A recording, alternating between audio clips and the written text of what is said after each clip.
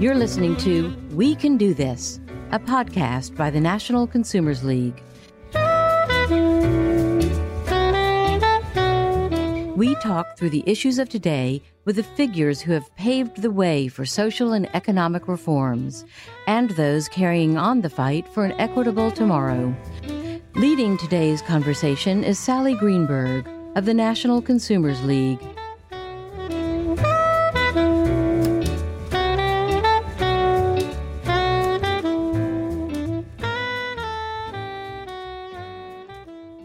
Hi, everyone. I'm Sally Greenberg. I'm Executive Director of the National Consumers League, and we're so excited to have a very special guest with us today for our podcast, We Can Do This! Brought to you by the National Consumers League. But let me go ahead and introduce our very special guest who is with us today from the Healthcare Distribution Alliance. We have with us Dr. Nicolette Louis-Saint. She is Senior Vice President of Policy and Strategic Planning for the Healthcare Distribution Alliance. And in this podcast, we are going to have the special opportunity to look behind the scenes of what actually happens to get our medicines delivered to all the places where we find it and need it. And it doesn't happen magically. It's a complex and very important system to deliver healthcare quality to patients and consumers. And so Dr. Louis-Saint is going to walk us through what the HDA does. And we are so excited to have you with us. So welcome, Dr. Louis-Saint. Hello, and thank you so much for having me. Would you mind if I spend a couple of minutes telling our listeners what exactly HDA does, and then you can explain in more detail, just by way of introduction? The organization or the alliance has approximately 1,500 manufacturers. Like, wow. You serve 180,000 pharmacies, hospitals, healthcare facilities, and other sites of care. And every day, I read this number and it just blew my mind. Every day, healthcare distributors deliver more than 10 million medicines, vaccines, and healthcare products across the country. I also understand that your members include 35 national, regional, and specialty distribution companies. And they're not just distributors. Apparently, you've got a lot more going on than just healthcare distribution products. There are also technology innovators, information management experts, security specialists, and efficiency professionals. So if it's okay with you, let's just go ahead and talk about that. Although we should, by way of introduction, we should also let folks know that you recently joined HDA from Healthcare Ready, where you were executive director and president. And in that job, you were helping shape our nation's emergency response to natural disasters as well as COVID-19. So they're very lucky to have you at HDA because you know the whole ecosystem, and you've got expertise in distribution logistics, supply chain reliability, emergency preparedness, reimbursement, and healthcare affordability and access. So once again, we have one of the nation's leading experts in getting medicines to patients and to consumers. So I'm going to start by asking you, have I missed anything really important about HDA and what your alliance does? So I would say you haven't missed anything. Each of those topics could be a podcast unto themselves. But I think one of the things that is so important is to think about the ways in which the world continues to change and the ways in which the world even has changed since COVID, and the fact that so much of what they do is not stagnant. And so those businesses are evolving in ways that mean that they're also thinking about how to carry out those functions in an environmentally sustainable way, how to protect and take care of their workforce, how to make sure that they are supporting the pharmacies and the healthcare systems that rely on them. And that's a part of so much of what they do every day and those millions and millions of products that are being moved daily. I think this is a particularly timely topic that we're talking about today because we're certainly not through the pandemic. Maybe we're through the worst of the pandemic and the variants that were so terrible and caused such a huge number of people to get sick. And sadly, we've reached the million number for people who have actually died from COVID just in this country alone. So getting that vaccine and getting it out quickly was such critically important. And I know it probably saved many millions of lives. But you at HDA were instrumental in making sure that happened. With the recent attention on supply chain disruptions, however, how have you and HDA managed to be so efficient and effective in delivering vaccines and other drugs we need to combat the COVID epidemic? Right. So the pandemic was really a fascinating moment to highlight what the supply chain does every day and can do. And we spend so much time talking about the supply chain now. I often joke that, I've been doing work in the supply chain before it was cool, right? And we never talked about supply chain reliability in a real way, to see it on the news and to see it in conversation. I can't go around my family without somebody at the dinner table talking about something with the supply chain now. But if you think about 5 years ago, that was not a conversation that was in the mainstream. And when you think about the vantage point of where we are in the pandemic right now, the fact that as of the time that we're recording this podcast, we do have 1 million deaths in the United States from the pandemic. But we also have an approval for boosters for children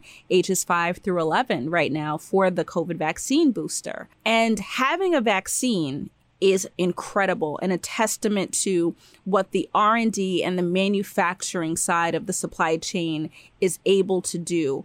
It is a testament to the investments we make in research. And as a clinical scientist, that is important to me, that we are pointing out that this was only possible because we have been making investments in a research system that allowed for us to get the vaccine. But if we don't have the logistics and the plan to get that vaccine from a manufacturing facility into the pharmacy, into the health system, into the vaccination site, and get that vaccine into an arm, we've just got a vial that's not going to change the face of the pandemic. It's not going to get us out of a pandemic, and it is going to mean that we're going to lose more lives. So to me, while we don't talk about those logistics and everything that goes into allowing for a vaccine in cold temperature at that, right? Because we're talking about keeping the vaccine cold so that it is safe and it's maintaining its integrity until it gets into that arm. All of those logistics are what the distributors do. And they're doing that while we are also thinking about what it means to maintain healthcare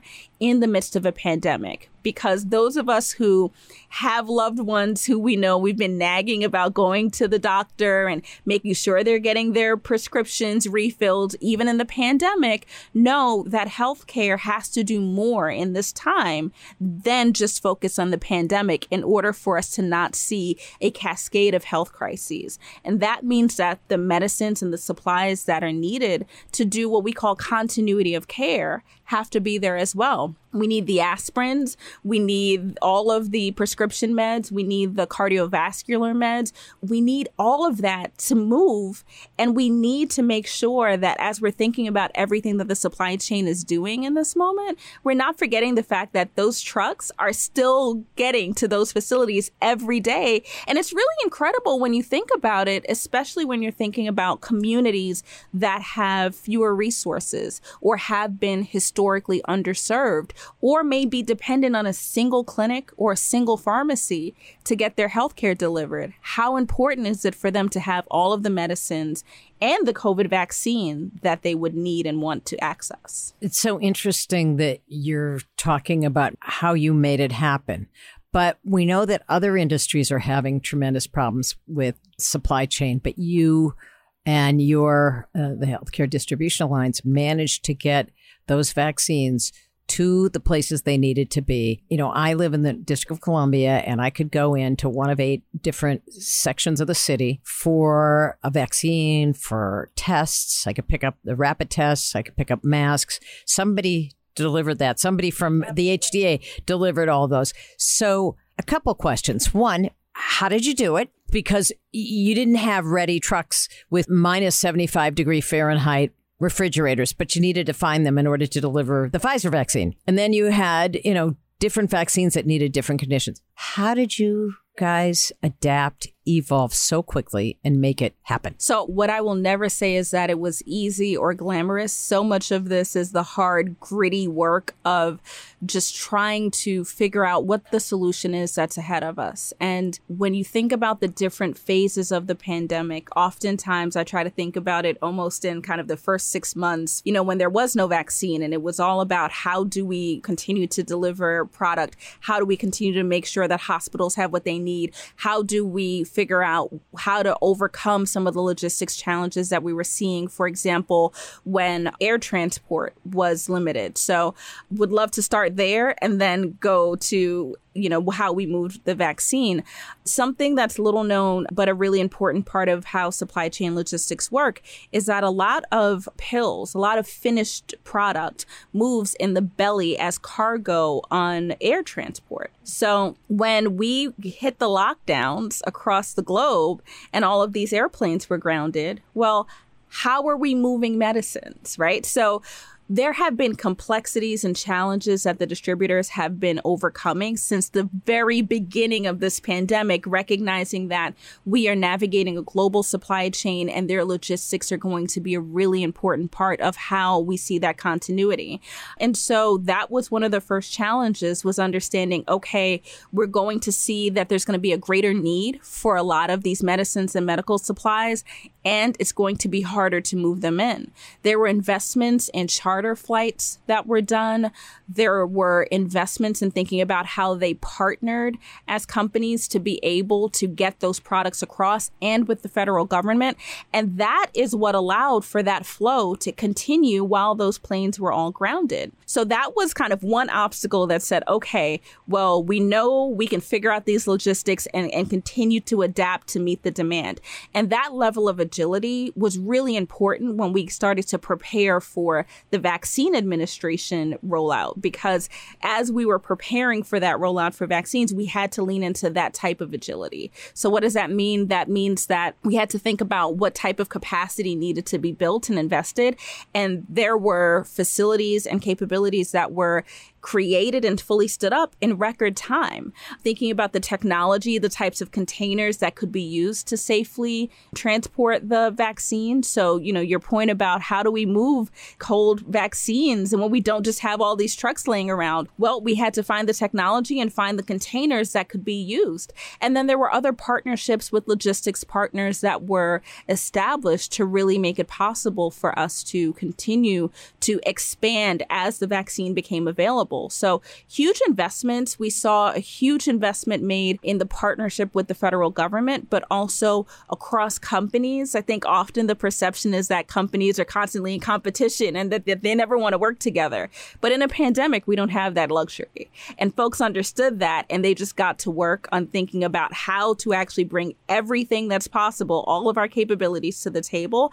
And they started investing in building those facilities and thinking about the technology that would do that transportation right away. So if we can shift a little bit to talk about what happens to the healthcare supply chain. We've had a crisis, the COVID crisis. What happens in times like hurricanes and other extreme weather events? So I spent a lot of time working on healthcare response during hurricanes. And one of the things that's really brilliant about the way that distribution works in this country and globally is that there is a concept of being able to have kind of geographical redundancy. So being able to make sure that if one location needs support, that you're able to pull things in from other locations, and that backfill helps to allow you to continue to deliver that care. So using an example, Hurricane Maria, that significantly impacted the island of Puerto Rico, also the U.S. Virgin Islands, as well as parts of Florida. What we saw in Puerto Rico was a need to not just focus on how to get medicines in, but it was about all of the facilities that were on the island that had the ability to move product. And we needed to be able to move that product and keep the lights on in the facility. And so there was actually a plan to figure out how to get diesel to the facilities And once they got the diesel and the gasoline to the facilities, they were able to operate generators and personal vehicles. And that's how they were moving across the island delivering medicines, where in personal vehicles, securing that product and knowing that because of the rubble, it was safer to move a personal vehicle than a truck. And that's how they were getting that product delivered every day. And so that's what I mean when I say agility. It takes many different forms. But the idea is that we have this global network and we have this national network that allows for us to shift things around. And the enterprise resilience teams that are in these companies are incredible. And so they're thinking about this. They're testing for it every year. They're preparing for it. And as soon as the weather report comes out, they're looking at it and figuring out what they need to do. Do the lessons learned here and what you did in Puerto Rico, can they be adapted to other countries, like internationally, where it's harder to get products to people in more remote areas? Yes. So, you know, when you think about rural or hard to access communities, the lessons that we've learned from disasters, but also just delivering care day to day to rural communities and remote communities, even in the United States, they give valuable lessons about thinking about how much product needs to be delivered. How do you make sure that you have that partnership with that clinic or facility so that you do have a sense of what they need, but also how do you serve as a meaningful partner in helping them to prepare for potential disasters? And so that does translate to the international community. We've seen whether it be moving the vaccine actually across sub-Saharan Africa, thinking about responses to monsoons and tsunamis in Southeast Asia. There are all these logistical considerations. A very popular consideration when you're thinking about parts of sub-Saharan Africa and parts of Southeast Asia is actually moving medicines on backpacks on motorbikes. That's just a logistical reality. It's easier to do. It makes more sense when you're going through these narrow roads and trying to get to these remote locations. And so it's thinking about how do you make sure that the product is protected in a manner that allows for that to be safe. Something that also comes to mind are the partnerships that are happening with some in the tech space to think about drone capabilities. And so there's some interesting work that's happening now to think about how you could use drones to do those types of deliveries to remote areas. What's exciting is that what we do here and what we do in other parts of the country that are a little more remote can be used to reach folks who need the medicines most, who are unlikely to get access to the vaccines. So that is incredibly valuable for I think, the global population. During the pandemic, there was lots of discussion about the Strategic National Stockpile. It's a mouthful. Can you tell us a little more about that and what your members do to support the Strategic National Stockpile? Sure. So the Strategic National Stockpile is about 20 years old, if I have my math right. The last few years have been a blur, so I might be off by, a few years. But the Strategic National Stockpile was designed to make sure that there is a buffer that exists in the system that would be able to support cities, counties in the time of a crisis. But it's been refined to a very specific type of crisis. So when you think about bioterrorism events, for example, an anthrax scare, a radiological or nuclear attack that's going to attack a city, and that city's going to need to have a bunch of resources and medical supplies very, very quickly. Hours. We're talking minutes or hours. They're not going to have, even 48 hours or more. They need that product in order to save lives in that moment. And so the recognition was that as we're thinking about national security, and often when we talk about national security, we think about our Defense Department, but this is a national security capability that says we need to have these medicines prepared in push packs ready to go so that if there are these types of events that need very specific types of medicines and medical supplies, we have them available.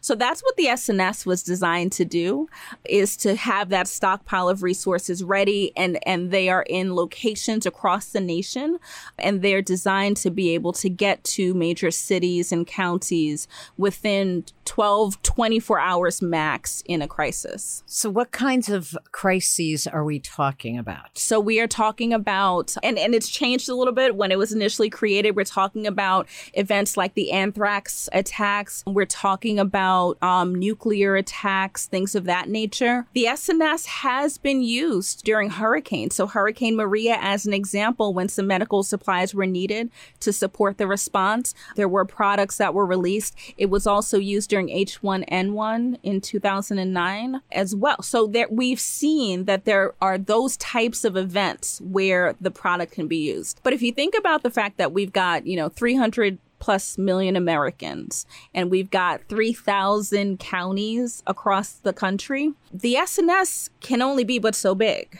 So the partnerships that they have with our members in the Healthcare Distribution Alliance are really pivotal in making sure that they have all of the capabilities that would be needed. And so since COVID, there's been a conversation that's evolving here in DC about how to expand the stockpile, how to give the stockpile the resources and the partnerships that it would need to be able to be prepared, not just for the anthrax attack, but also for the next pandemic. And so we're starting to see that that takes the shape of not just the stockpile having more stuff, which is easy, but also really expensive for us as taxpayers, because if the stockpile just keeps having more stuff, then we're going to run out of places to keep the stuff, and we're just going to keep buying things. And then if then a disaster happens and we don't need that stuff and we need other stuff, we're just going to spend more money on more stuff. So the idea is that the partnerships allow them to say, how are we nimble, that we're rotating product through the commercial market, and that product is going to where it needs to go today, but that we also have some product in place that if we also need it in the next day or a couple of weeks, we have the ability to get to it. And how do we know that we're building out the type of capability that could protect the nation if it's another COVID, or if it's an Ebola, or if it is an anthrax attack? How do we get all of that medicine? And so there's a really interesting conversation happening now about how we do this expansion without wasting taxpayer dollars. So I think an important thing to listeners is what's going to be the next pandemic, if there is one. I don't think anybody really saw this coming in the magnitude of SARS-CoV-2 and how communicable it was and its staying power. And it's, at least unless you're Anthony Fauci or Nicolette Louis-Saint, Dr. Louis-Saint, you don't really see this coming. And I think for most consumers, patients say, what do we do to prepare for next time? What is next time look like to someone in your position? So I think that is such an important point, because our memories are short. And so, 5 years from now, I'll be the person reminding us that we need a robust supply chain that's able to be prepared for all of these things.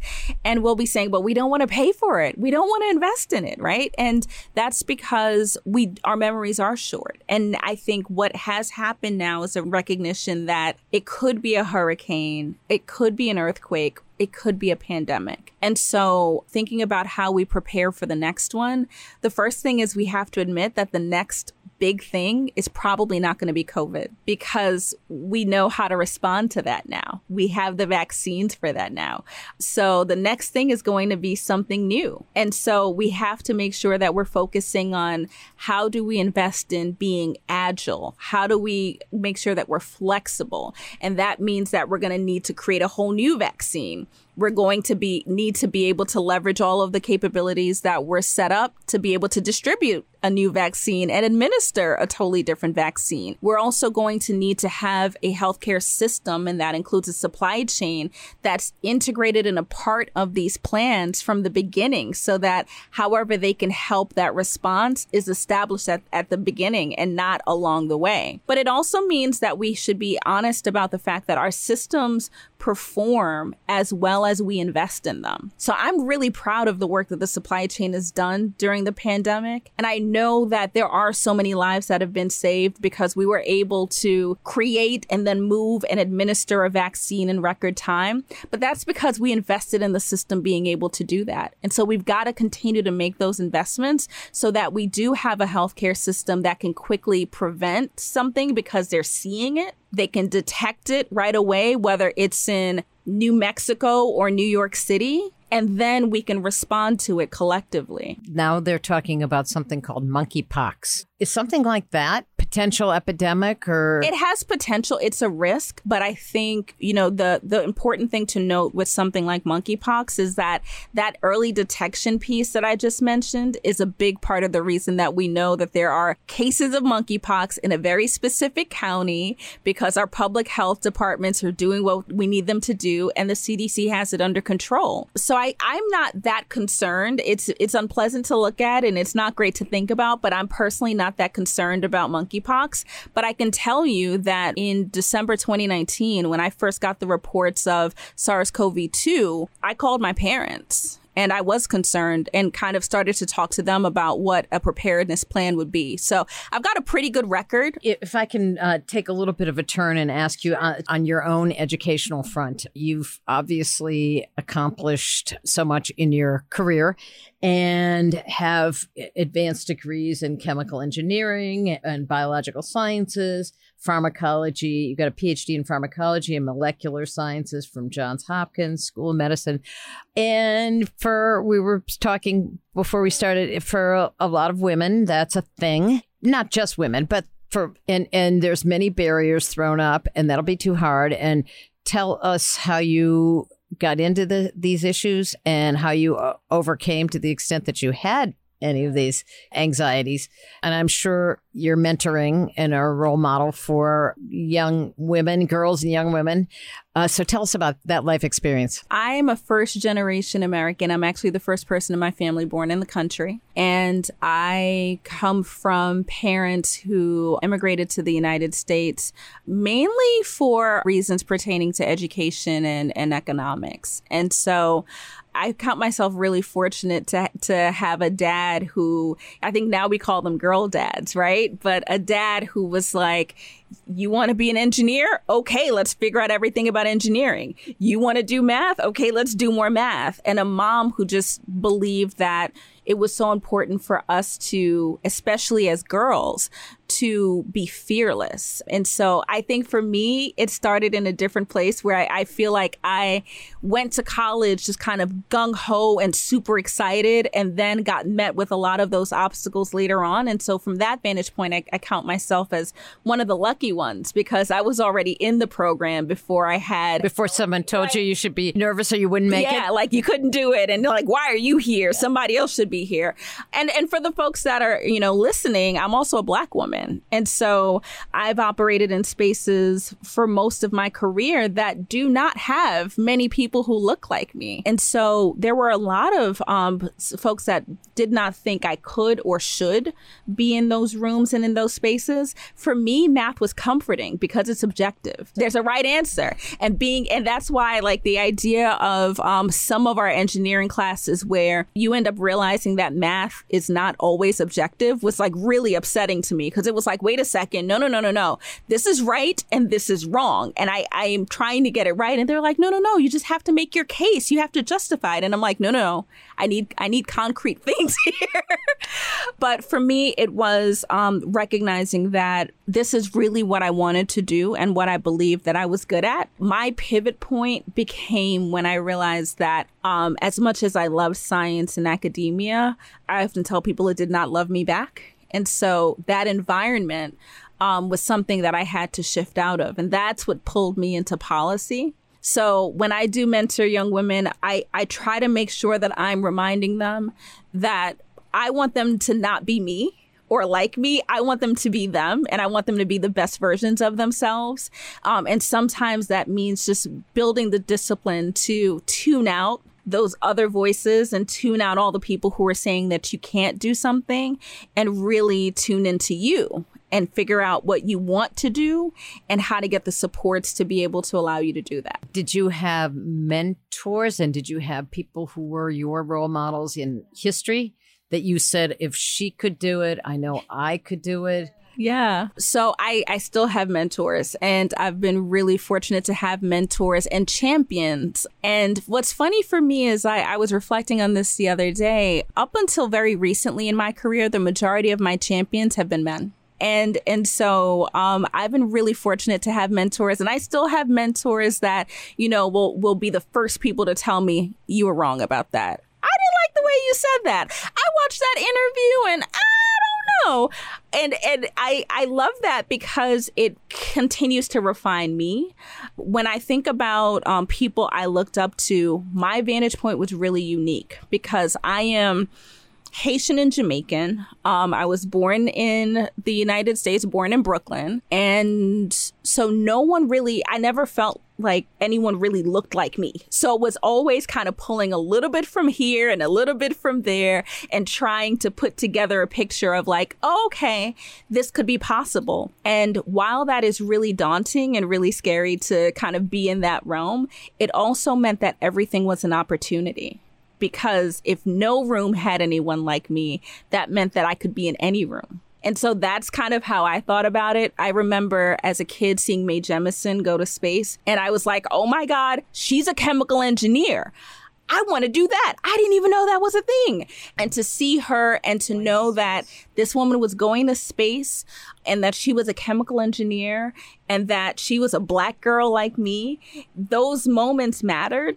And I feel like there were so many instances like that where I looked across and just saw, for me, it was always about excellence. Like, oh my God, this person is so amazing.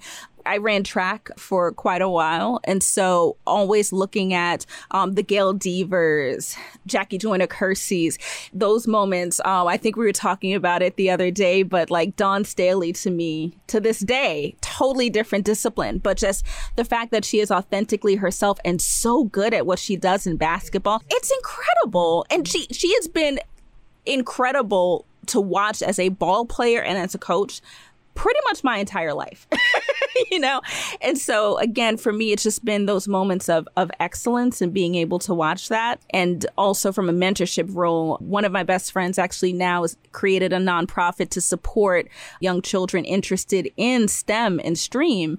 And so for those of us who've been in science, to use that as an opportunity to give her ideas, to share with those kids and to create experiments that get them interested in this and allow them to see what's possible before, they get the folks that are saying they can't do it. Your parents must be incredibly proud. But I want to shift a little bit. You were talking about the healthcare distribution system and how we need those places. You said there are 3,000 counties? Yes. So there's been attacks, verbal, even physical attacks on county health officials. There are people who've left in droves because of that. What do we do about that? It has been one of the hardest times in healthcare and public health that I can recall. I've seen colleagues and friends of my own that have left their posts as public health officials, as emergency management officials, as healthcare professionals because of how they were treated during this pandemic or for fear of what could happen to them and their families because of the amount of vitriol that has come their way. I think the first thing we have to do is really humanize these roles. It's so easy to hate someone you don't know. It's so easy to, use social media to levy attacks and to throw hate in the direction of someone that you aren't humanizing. But to remember, first and foremost, these are people. These are experts that are doing what they believe is best for society. But I think we should also be thinking about how we protect our officials. I think we think about this when it comes to certain officials, but we've never thought about public health officials as folks that have needed our protection before. And that has been a shame. And it's cost us a lot of professionals, but it's also turned away people who are in grad school now and have been aspiring to these roles. So I think it's harmed our pipeline too.